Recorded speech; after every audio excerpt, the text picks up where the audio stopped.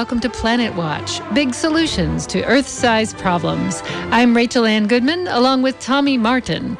Joe Jordan will be joining us just a moment from Washington, D.C. Today on the program, singing and educating about science. Our guest will be Peter Weiss, the singing scientist. He'll share some original songs and talk about using music to educate about science and nature. Also, a report from the Washington, D.C. March for Science from Joe Jordan, who was there and is there, and impressions from the Sister March in Santa Cruz. Stay tuned for that, plus the news, right here on Planet Watch. And if you'd like to respond to our guest or ask us a question or make a comment, you can do it one of two ways. We are live on Facebook visually and audibly. You can comment there on our Facebook page, which is Planet Watch. Look it up on Facebook. Or you could email us at radioplanetwatch@gmail.com. That's radioplanetwatch@gmail.com. And let's bring Joe on the line just a moment and see if we can get him all hooked up here. Joe Jordan. Hello. Is this thing on? Do you hear me? We can. Hi. Okay, hey, and I can hear you. It's great to hear your voice. And thanks to our engineer, Jason, for putting up with a little extra chaos today. But calling from Northern Virginia, actually, in the suburbs of Washington, D.C., out near the town of Great Falls. And that's a great park, by the way, fantastic part of the Potomac River where the Piedmont gives way to the Tidewater at the fall line. So anyway, yeah. Well, welcome aboard via the magic of science and technology. Radio is one of the more technical fields. It takes lots of technology and science to have gotten to the point where you can hear our voice live over the airwaves. And we'll be talking about why people march for science. But first, a little news roundup. Let's start with one of the top stories of yesterday, which is yesterday, the March for Science drew crowds in 600 locations around the globe, from a Chile research station in Antarctica to London to Washington, D.C. Scientists marched in Cape Town, Madrid, and Seoul, as well as Australia, Brazil, Canada, and Nigeria. While crowd estimates are still being calculated the day after, media in major cities in the United States are reporting upwards of 40,000 that marched in Chicago, 10,000 in Portland, 10,000 in St. Paul, Minnesota, 10,000 in Los Angeles, and in Santa Cruz, California, 4,000 people marched to the Earth Day celebration right here in downtown Santa Cruz. All over the world, scientists and their supporters held signs defending the basic research that makes modern life possible, from medicine to cell phone technology to basic scientific research that helps us understand our Earth. Although the signs rarely took aim at Donald Trump directly, the message was clear. Scientists feel their jobs and the value of their work is under attack. From defunding the EPA, NASA, NOAA, and various other federal agencies, cutting back thousands and thousands of jobs, but also cutting back on funding for basic science grants. Many marchers we spoke with said they felt compelled to get out of the lab and into the streets to engage in what many of them say will be a long fight to support their field. A little bit later in the program, we'll have audio from many of the scientists we met on the streets of Santa Cruz. And Joe Jordan has another story for us that's completely different, but he will give us a full report in just a moment about what he saw in D.C. Yeah, well, here's a little news of the past, the immediate past. Could have been really big news if this asteroid had come a little closer to the Earth, but just in case you weren't watching, one came by the Earth pretty close, and it was fairly big, just, back... let's see, on April 19th, and it ended up being bigger. It passed by us about 4.5 times the distance to the moon, and it was quite a bit bigger than people had thought once they got some good imaging of it. So, this is sort of a preview of coming attractions, and we can talk about these things on our show. It's a fascinating subject, impacts on the Earth from, it came from outer space. And, that can be very seriously related to climate change, major climate change, when something like that happens, and it does happen every now and then, and it could well happen again. The one thing that's different now is we have the ability to possibly prevent most such things from happening, whereas in the past, the dinosaurs and the early humans did not. I didn't catch what you said about how close it came and how big it was. Did you say that? Oh, it was about 4.5 times the distance to the moon. And let's see how big. It was bigger than astronomers thought once they got some good imaging. And I don't happen to have that figure at the tip of my head here, but bigger than a bread box. Definitely bigger than a bread box. Enough to do some damage, perhaps. Well, I know we have an observatory that's looking at these things, and this is one of the great things NASA does to keep us safe, is to detect these asteroids before they get very close. You saw the movie Deep Impact, I'm sure, and that was a little bit far-fetched, perhaps, as far as what to do about it. They were going to blow it up, and then, well, I don't want to give it away in case you haven't seen it yet, but it didn't end that well, actually. It ended semi-badly. But they did try, and the scientists were the heroes. I always like that in the movies. Someone at the march yesterday had a sign that said, hey, don't you notice in every science fiction movie that they always ignore the scientists when things really go wrong? So I thought that was cute. So there's a whole research area about research and development, I guess you could say, engineering on, okay, what are we going to do if one of these big things is headed our way? And a lot of people say, oh, blow it up. But, nuclear weapons or whatever. But the problem is then you have a whole lot of projectiles hurled your way. And so there are other ways of handling things, and we'll get into that in some future shows. In fact, some of the world's experts on this hazard and how to mitigate it are at UC Santa Cruz, right there on the West Coast, on the edge of the continent. All right, future shows. So Tommy has a news story he's going to share with us about a case of river piracy, which is a term I had not heard before. Yeah, it's the first documented case, actually, of river piracy, which has been reported in northwestern Canada. In an event most certainly ascribed to climate change, the new melting pattern of the Kaskawulsh Glacier has diverted a giant river from its long-held channel to an entirely new one, robbing an entire region of waters and drying a giant lake. Reported in the online version of the journal Nature Geoscience last summer, geomorphologist Daniel Shugar of the University of Washington-Tacoma and colleagues discovered that melting had carved a canyon across the toe of Kaskawulsh Glacier. This new channel diverts almost all meltwater into Kaskawulsh River. That's robbed the now largely parched Slims River and could decrease fish populations and the availability of nutrients downstream. Such piracy was rampant as the colossal ice sheets of the last glacial maximum began shrinking around 18,000 years ago. Well, something slightly ominous but interesting could happen. Just means it went somewhere else. And the Canadians probably can't sue over that one. At least it was nature and not humans diverting the water. Exactly. And finally, a recent upsurge in planet-warming methane may not be caused by increasing emissions, as previously thought, but by methane lingering longer in the atmosphere. That's the conclusion of two independent studies that indirectly tracked concentrations of hydroxyl, a highly reactive chemical that rips methane molecules apart. Hydroxyl levels in the atmosphere decreased roughly 7 or 8% starting in the early 2000s, the study's estimate.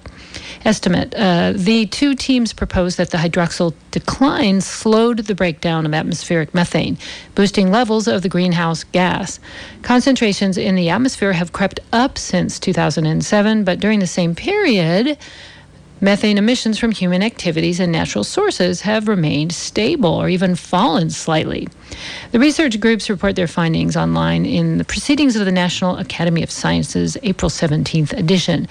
And it is not exactly known why there was an decrease in hydroxyl. And as you might know, methane enters the atmosphere from a range of sources, both from decomposing biological material in wetlands like peat bogs up north to leaks in natural gas pipelines.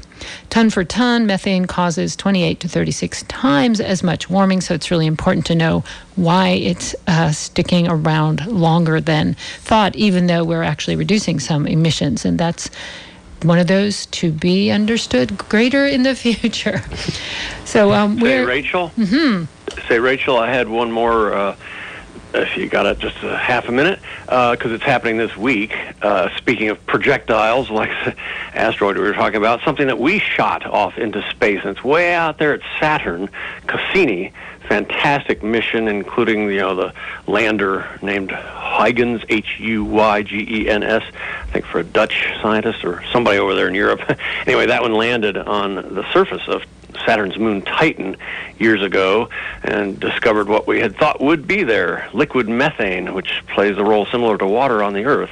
Methane here is natural gas, but there it's cold enough to be a liquid. Well, anyway, Cassini has been looping all around through Saturn and its moons, and it is about to run out of gas or battery or whatever, not gasoline, and it is going to be, we're going to be guiding it through the gap between the innermost rings of Saturn and the top of the clouds of Saturn's, ball itself.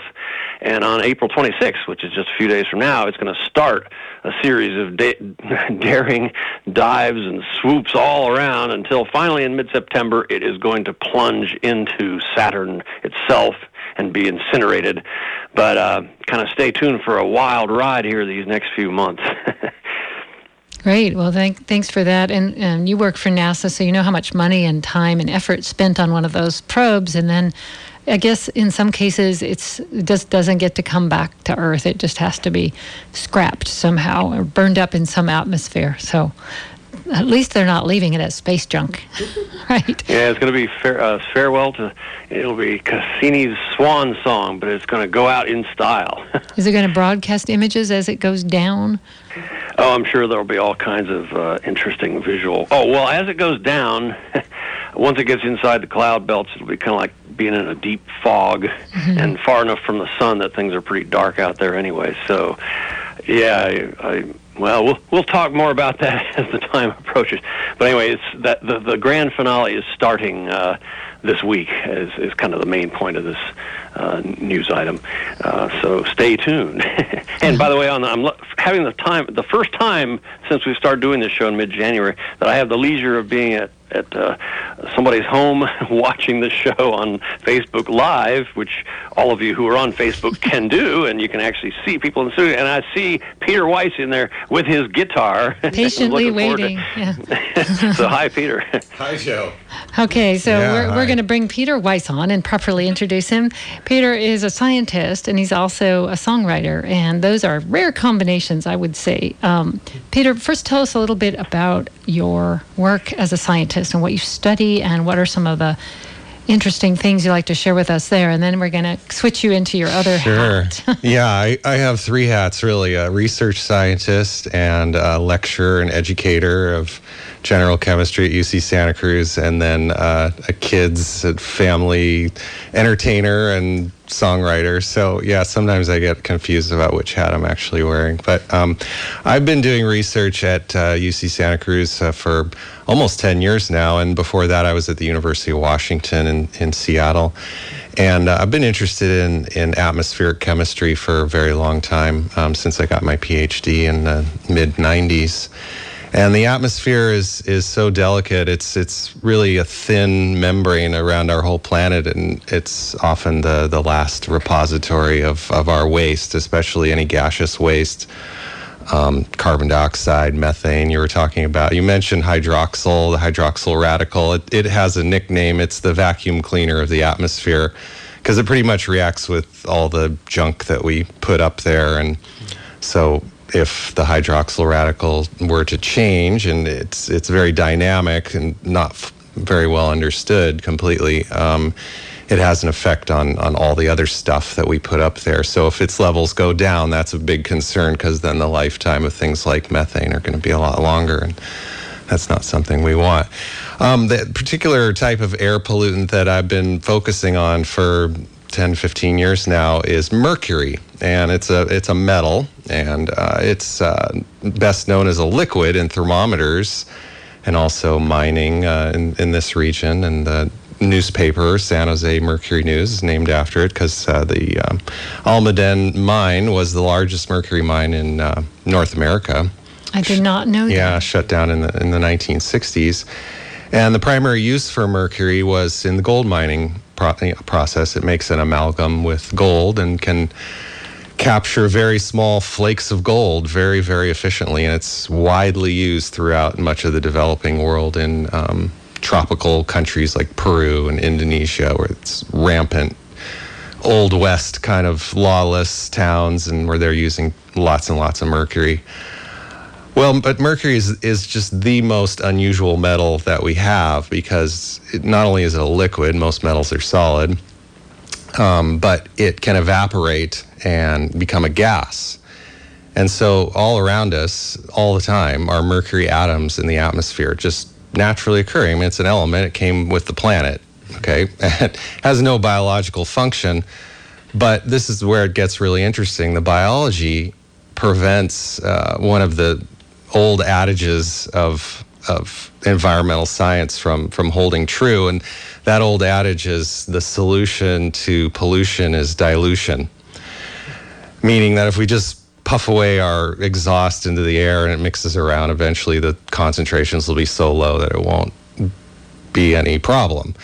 But with mercury, once it enters into the ecosystem and gets into environments where there's no oxygen, these bacteria, which have been on the planet for over 1 billion years, cyanobacteria, they chemically transform mercury and turn it into methylmercury.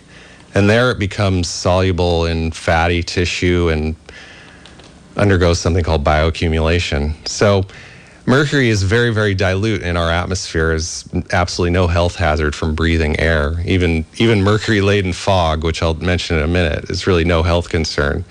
But it's when it enters into the food chain and it accumulates at each level of the food web that then you get to animals like tuna. And just recently in my lab, we tested the mercury amounts in the fur of California sea otters. And we found just screaming high levels, 20 parts per million, which is 4 or 5 times greater than the health threshold for most mammals. We don't know what the health threshold is for otters, and they have lots of other stressors in their life. But the point is that top level predators of the food chain, including humans, are at risk for mercury poisoning, and it is a potent neurotoxin. Once it's in the food web, it's almost impossible to get it out. So it's one of these situations, and coming back to the sort of the point of the march, is that the data is really important. We have sophisticated technology and instruments that can measure mercury in the environment, and we've been doing so for decades, and we know a lot about it. And we know that we should limit it coming out of coal-fired power plants, because when it enters into the atmosphere, it directly falls out in certain areas and can impact fisheries and so forth. The data is clear, and so that was one of the things that the new administration wanted to remove, was the limits of the coal-fired power plant and so on and so forth. We know all the details are emerging, but the point is that the science needs to be trusted because that's really the best thing we have. You can't look into a crystal ball, and once something has reached a point of gone too far, it could take hundreds, thousands of years to return back to appropriate levels. So that's kind of the thrust of my research. And right. Thank you for sharing that. Yeah. And it's funny, not even funny, but interesting that I come of an era where we used to break open thermometers and roll mercury around. And my sister became a scientist, but she was always curious. She had a chemistry set, exactly. and so we would roll this stuff, and it was wild. It would recombobulate and roll around, and it was a metal. It's cool. We are going to be right back with Peter Weiss, the singing scientist. But first, we're going to take our first commercial break, and we'll be right back.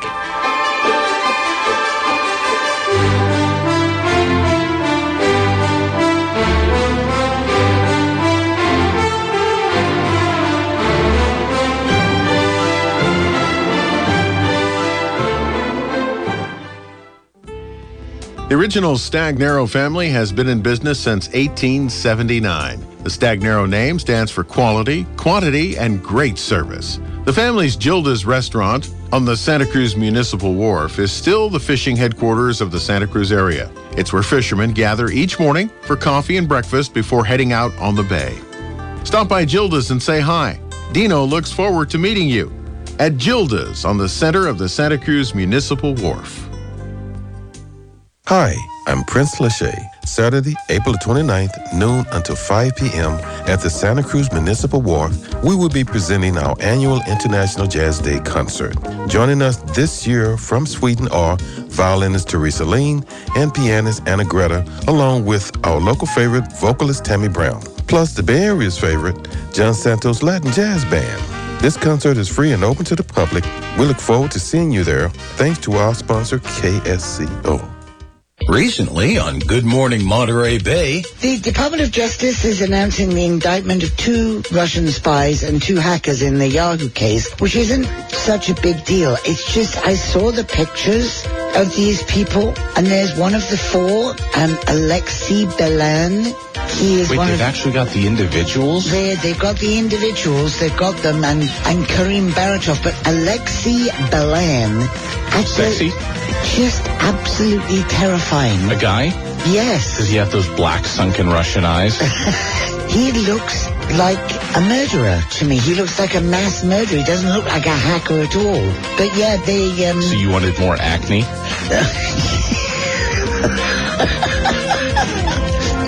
Is that what you wanted? Yes, I did, actually. That was exactly what I was looking for. Don't miss Good Morning Monterey Bay, weekdays 6 to 9 a.m. on KSCO. And listen anytime on the KSCO mobile.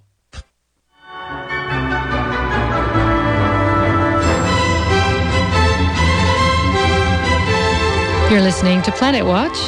Thank you for tuning in this afternoon. It's a show all about big solutions to planet-sized problems. I'm Rachel Ann Goodman here with Tommy Martin and Peter Weiss, the singing scientist who hasn't sung for us yet, but it's not over till the scientist sings. It's interesting to hear you talk about methyl mercury and poisoning and how it's in our environment forever. Making that leap to being a serious scientist and dealing with some pretty, monumental issues that are trying to be solved. And then talking to kids, how do you make that leap? And then let's hear some of what you do, maybe, to make that without having to have you explain what you do. Maybe you'll just do something. Exactly. Yeah. So, it started back when, my kids were little and had a bit more time on my hands. And I wanted to try to bring together the two worlds. I'd, been in rock bands and during, at night I'd be gigging, and then during the day I'd be teaching my chemistry class, and the two worlds were always never together. And so I thought, well, what if I can bring, some science, some environmental awareness, a little bit of activism, a little encouragement, try to educate the next generation to do good. And I don't really like to get preachy, and I don't like to get negative, and I like to just have fun and have it be more about nature and appreciating the earth, and also like little things that we can all do and just get people excited about recycling and, conservation and just doing what's right. So this is one of the first songs I wrote. I'll just jump right into it. Yeah, please do. I realized that there was no song for Earth Day. And you can Google Earth Day songs and you'll probably find a few now, but I still think this one is classic. So it's my song. It's called Happy Earth Day. It goes like this. Oh, it's Earth Day. Oh, happy Earth Day. We celebrate the Earth today. Third planet from the sun, and it's the only one. I'm wishing you a happy Earth Day. Oh, the Earth gives us everything we need, like clear flowing water and tall green trees, fertile soil and a place to grow crops, beautiful rainbows and fat raindrops. But there's so many people and so much waste. We need a reminder to take care of this place. That's why it's Earth Day. Oh, happy Earth Day. We celebrate the Earth today. Third planet from the sun, and it's the only one. I'm wishing you a happy Earth Day. Oh, what can you do on Earth Day? Recycle your garbage instead of throw away. Walk everywhere, leave your car at home. Call a politician up on the phone. For if we raise our voices loud and strong, environmental problems, they won't last too long. That's why it's Earth Day. Oh, happy Earth Day. We celebrate the Earth today. Third planet from the sun, and it's the only one. I'm wishing you a happy Earth Day, and it's just about the best holiday. Let's thank the Earth and then yell hooray. Try to get outside just a little bit. Leave the place cleaner than when you found it. But there's so many people not behaving their best. By working together we can clean up the mess. That's why it's Earth Day, oh happy Earth Day. We celebrate the Earth today. Third planet from the sun, and it's the only one. I'm wishing you a happy Earth Day. One more time, it's Earth Day, oh happy Earth Day. We celebrate the Earth today. Third planet from the sun, and it's the only one. I'm wishing you a happy Earth Day.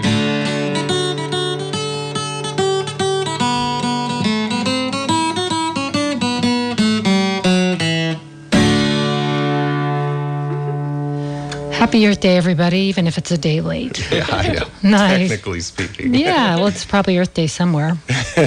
On some planet. Yeah. Maybe still, yeah. So we're listening to Peter Weiss, the singing scientist. And have you ever met anyone else who does this, who is also a scientist? I've heard people sing about science, like Tom Lehrer has that wonderful Elements. But there are a few. I've been contacted by some of them, and did they say, "Hey, I'm the I'm a singing scientist also," and so I like to think I've inspired a few. Yeah, if you want to hear more of my music, you can find me online, Peter Weiss, the Singing Scientist. I'm on iTunes and CD Baby and YouTube. And you play for schools and things like that? Yep, schools. Yep, I rocked Bonnie Doon Elementary recently. Tommy went there. Yeah, went there. Yeah. I got a kid in my chemistry class at UCSC right now, and I just sang this song on Friday, and he came up to me and said, "Hey, did you ever play Happy Valley Elementary School about 10 years ago?" I was like, "Yeah, you're right." So now he's in college. So. You inspired him to go into the sciences, no less. So. I don't know, but... That's pretty cool. Anyway, we just try to have fun, and I've got my singers, too. I sing with Gail Swain, Ron Goodman, and we're the Peter Weiss and the Earth Rangers, so... I know those guys. Yeah, look for us. Ron Goodman and I share a telephone. Funny joke. Everyone's always calling me and saying, "Is Ron there?" Yeah. We have the same first initial. So I know those two, and they're wonderful singers. It's great to have backup. So in your other life, do you ever get your fellow lab people to sing with you? Try to lighten up the lab a little bit. Yeah, we have a pretty good time. I work with a lot of undergraduates and try to inspire them to, step out. One of my research interns helped me make a video documenting our research. So he had some good video editing skills, and we put some of my music in there. And outreach and creativity, so important.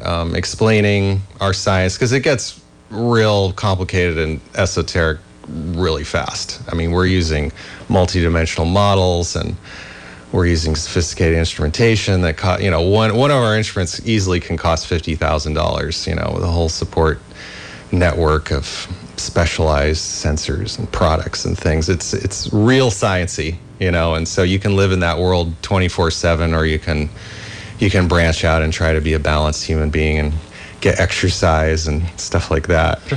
Right, you don't live in a laboratory under a rock somewhere and become all pale like the stereotypical.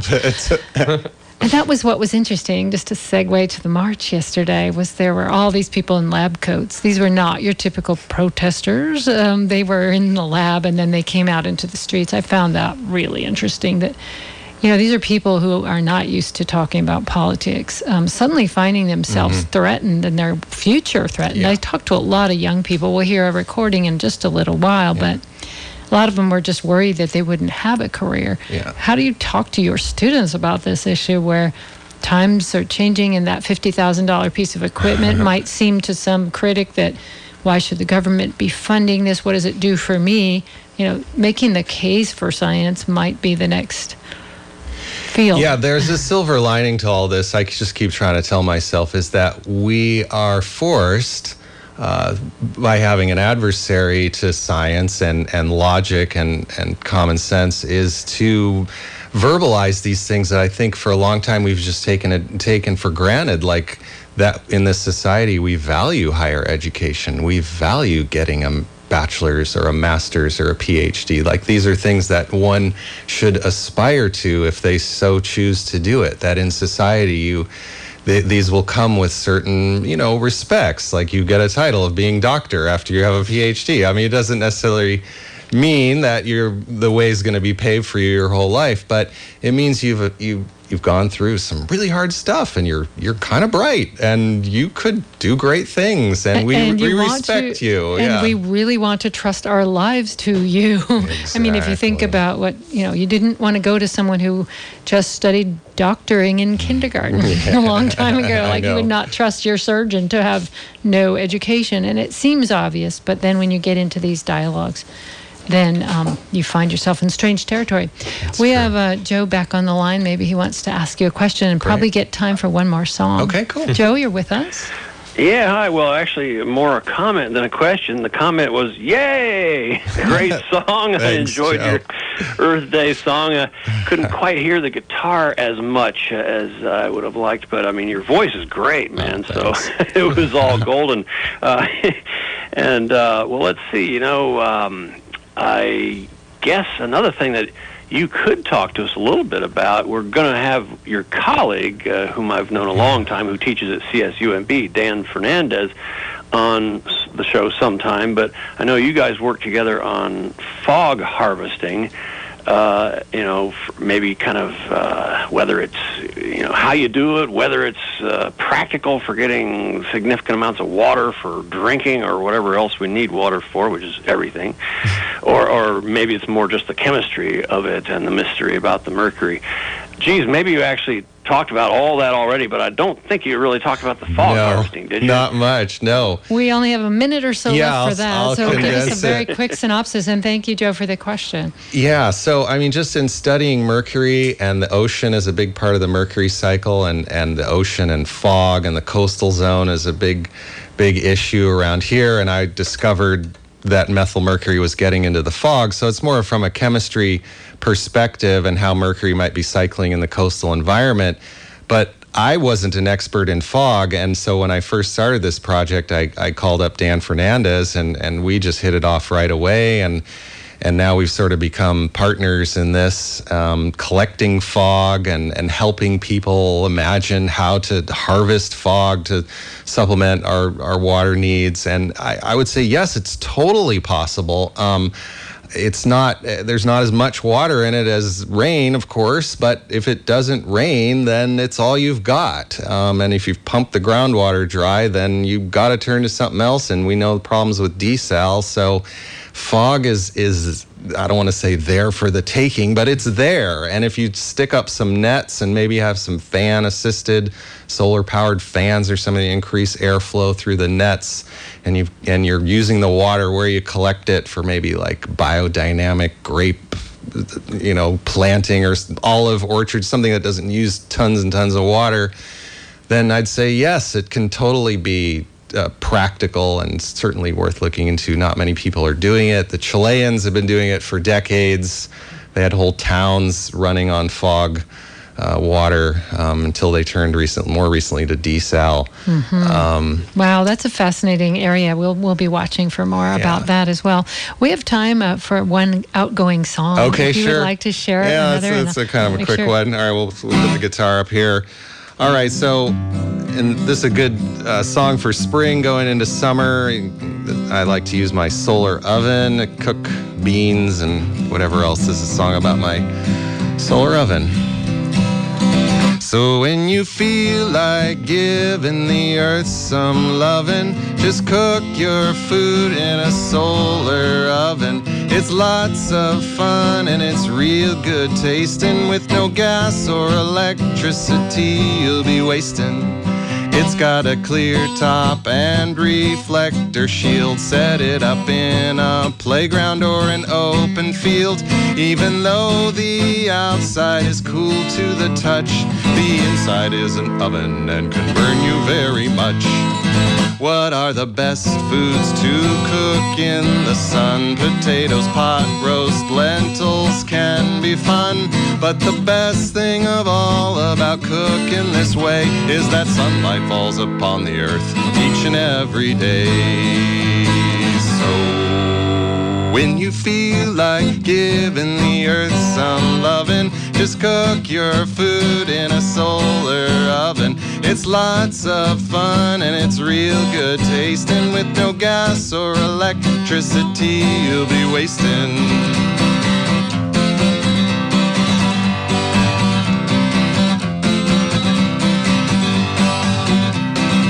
So I will tell you there is a great need to get these ovens to hungry people to feed. For no one will have to chop down a tree where sunlight is abundant and totally free.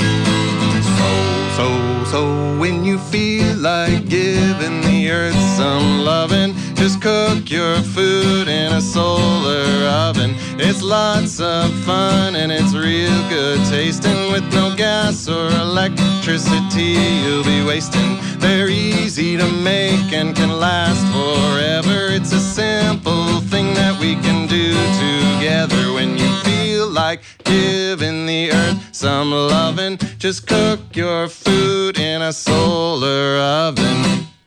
Peter Weiss, thank you very much for being here on Planet Watch. Very nice.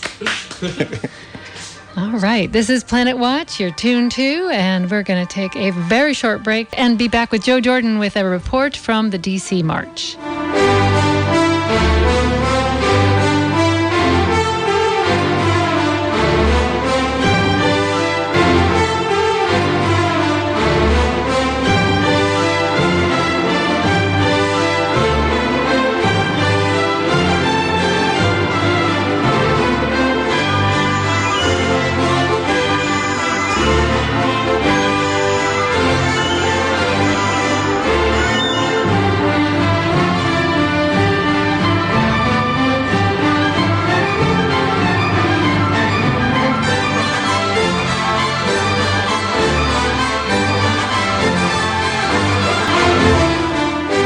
Listening to Planet Watch. Thanks for tuning in today.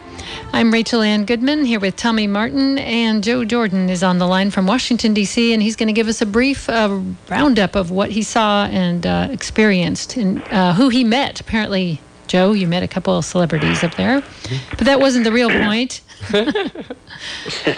Well, it sweetened the pot for what some might have thought was a pretty ugly day weather-wise. I like rain. Hey, all Californians like rain because we need it so desperately. By the way, I'm looking on the webcam there from just outside the studio.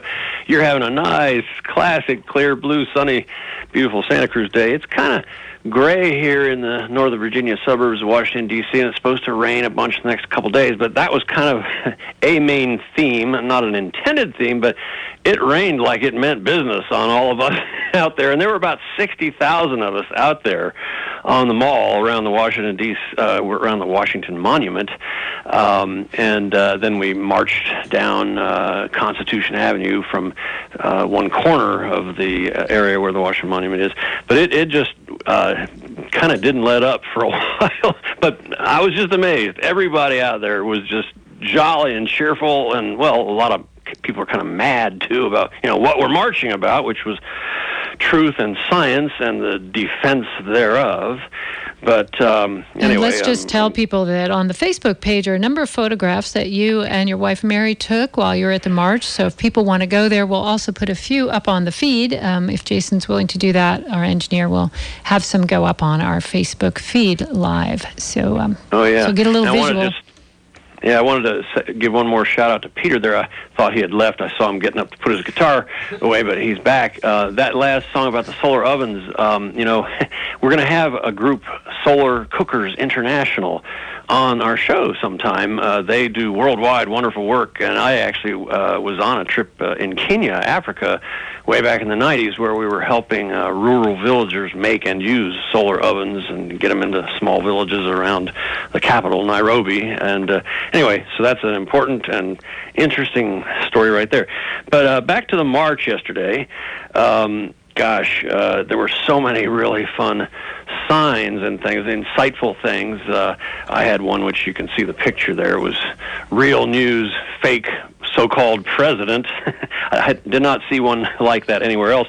One of my very favorite ones, though, was Trump administration are like atoms. They make up everything.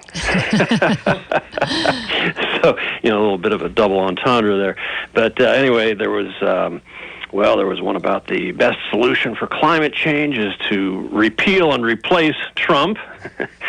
Another one was, let's see here. There was the one about, I'm not finding it right here. But anyway, so there was a big rally on the grounds of the Washington Monument. And who were some of the speakers at the rally, Joe? Yeah, that's what I was just getting to. There were all kinds of scientists, medical people, talking about the value of science, what it meant to them, how they got into it. And then towards the end, they got into some of the, I guess you might call them heavyweights. There were some astronauts. There was a woman who is the lawyer behind this children's lawsuit against climate change that you may have heard of. We can actually maybe feature that on a future radio show, where kids are suing the government for not doing something about protecting the climate for their futures. And, they got standing. They are going to have a day in court somewhere down the line here. That woman talked. Joe Romm, a famous, well-known blogger about energy and policy and climate.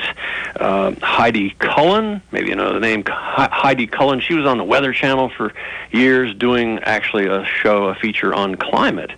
And just happened to run into her out there on the street. I recognized her, and turned out she knew some of the people who I know, and I was going to get word to them about something. Bill Nye, who I've met long ago, back in 2001 when I was in St. Louis at the National Science Teachers Association annual conference. I ran into him at the airport and chatted with him and discovered his love of astronomy and space and everything.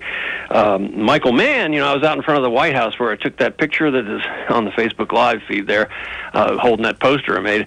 And he's just there by himself snapping some pictures of the White House, and he comes by, and I recognized him because I had met and talked with him at the climate conference. He was the keynote speaker at the UCSC climate conference a couple of years ago, and so we chatted, and he was one of the main speakers. He was kind of the one who spoke the most directly about, the science of climate. He's famous for the so-called hockey stick curve of temperatures, where there's this relatively sudden uptick in the global temperatures, and there was all kinds of hot water that the climate doubters out there and the big moneyed interests in keeping things the way they are, were accusing him, and he sued them for libel, slander, whatever, defamation, and he won. And I'm not sure exactly the details of how that all stands, but he was there, so I chatted with him, and then Dennis Hayes, one of my favorite people. He's the guy who started Earth Day in 1970, and he wrote a book, Rays of Hope, about solar energy. Way back in 1976 is when he wrote that book, and he was there. And Joe, we have that video, which we did put on Facebook. So we're going to break away now to a whole bunch of scientists that we talked to at the Santa Cruz March, and we thank you for joining us all the way from Washington, D.C. We look forward to seeing you in a couple weeks. We know you're going to be at the Climate March, so thanks, Joe Jordan, and we're going next to a recording from Santa Cruz, and you'll maybe notice some of the people you know from our community if you're living here now. So thanks, Joe, and we'll be right back with this audio.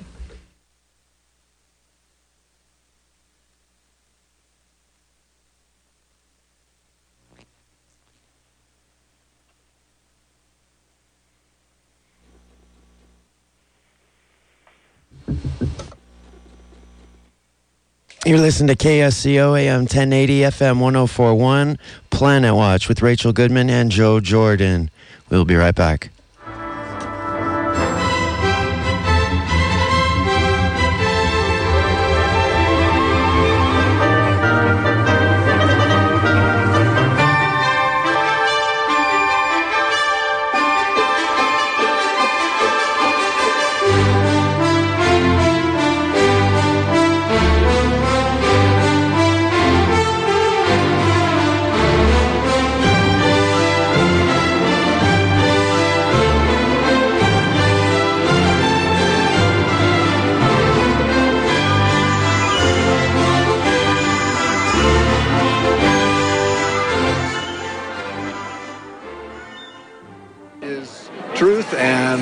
Trump is fake.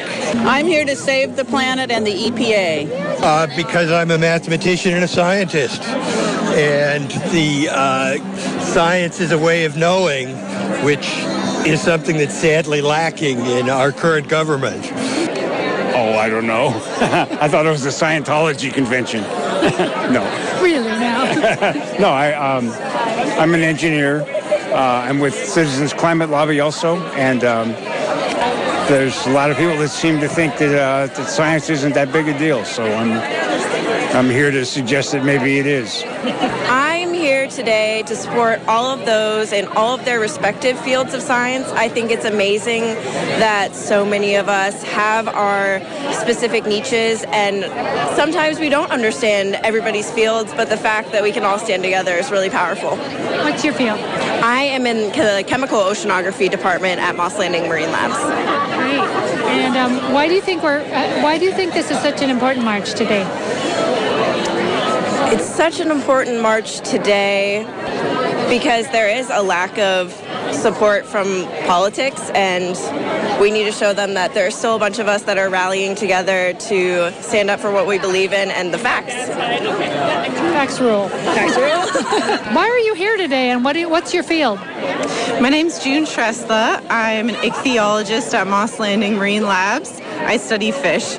I'm here today because our oceans are changing, our planet is changing, and it's important to be here to support that and to support politics that support our oceans. Are you worried that science is not supported right now? Well, with proposed budget cuts, yes. In the literal sense, it won't be supported financially. But I think from the public perception, too, coming together to support a cause like this is a good sign. I'm Stephen McCabe, and I'm here because science is more important than hate. A lot of the politics really isn't anti-science. It's against the policies. And what's your field? My field is botany. Is botany threatened by the current funding structures? Yes, I just heard somebody who lost their job in Yosemite as a botanist because of the current hiring freeze. So it's affecting everybody. It's affecting everybody. Funding all around. The people I work with the U.S. Fish and Wildlife Service, they're very concerned about their funding. National Park Service is concerned about their funding. State parks. The people who do the science to protect the species, protect our air, protect our water, they're all concerned about their jobs and the planet. So why are you here at this march? Because science is very important. Do we have to march to tell people that? Doesn't everyone know that already? Apparently not. I don't think they do. And certainly some of our leaders don't. So we just need to remind them. Galt, why are you here today? I'm here to show my son that I believe in science, and it's, of course, the logical and rational thing to do. And are you a scientist yourself? I suppose I am, yes. What do you study? I work up at UCSC at the Human Genome Browser Project. I work on the genome browser up there, and I've been there for some long time now, 14 years, I think. And what would you say are the threats to science or to your program right now? Well, of course, people are worried about cutting funding for important science programs, and that would, of course, diminish our ability to make progress. And we've made a tremendous amount of progress, especially in the field of genomics in particular. Things are improving at a just dramatic pace. It's lovely to see. So it would be a real shame if a major crimp was put in this kind of work. What do you think about this whole event? What do you like about it? Is it kind of fun? Yeah. What do you think about science? Do you want to be a scientist like your daddy?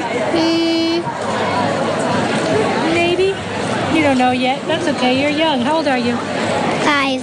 Well, you have a long time to figure it out, huh? But you like bugs and like nature and stuff and being outside? Yeah, kind of. Okay. Wow, that's fun stuff. Thank you. What's your name? Tig with a G at the end.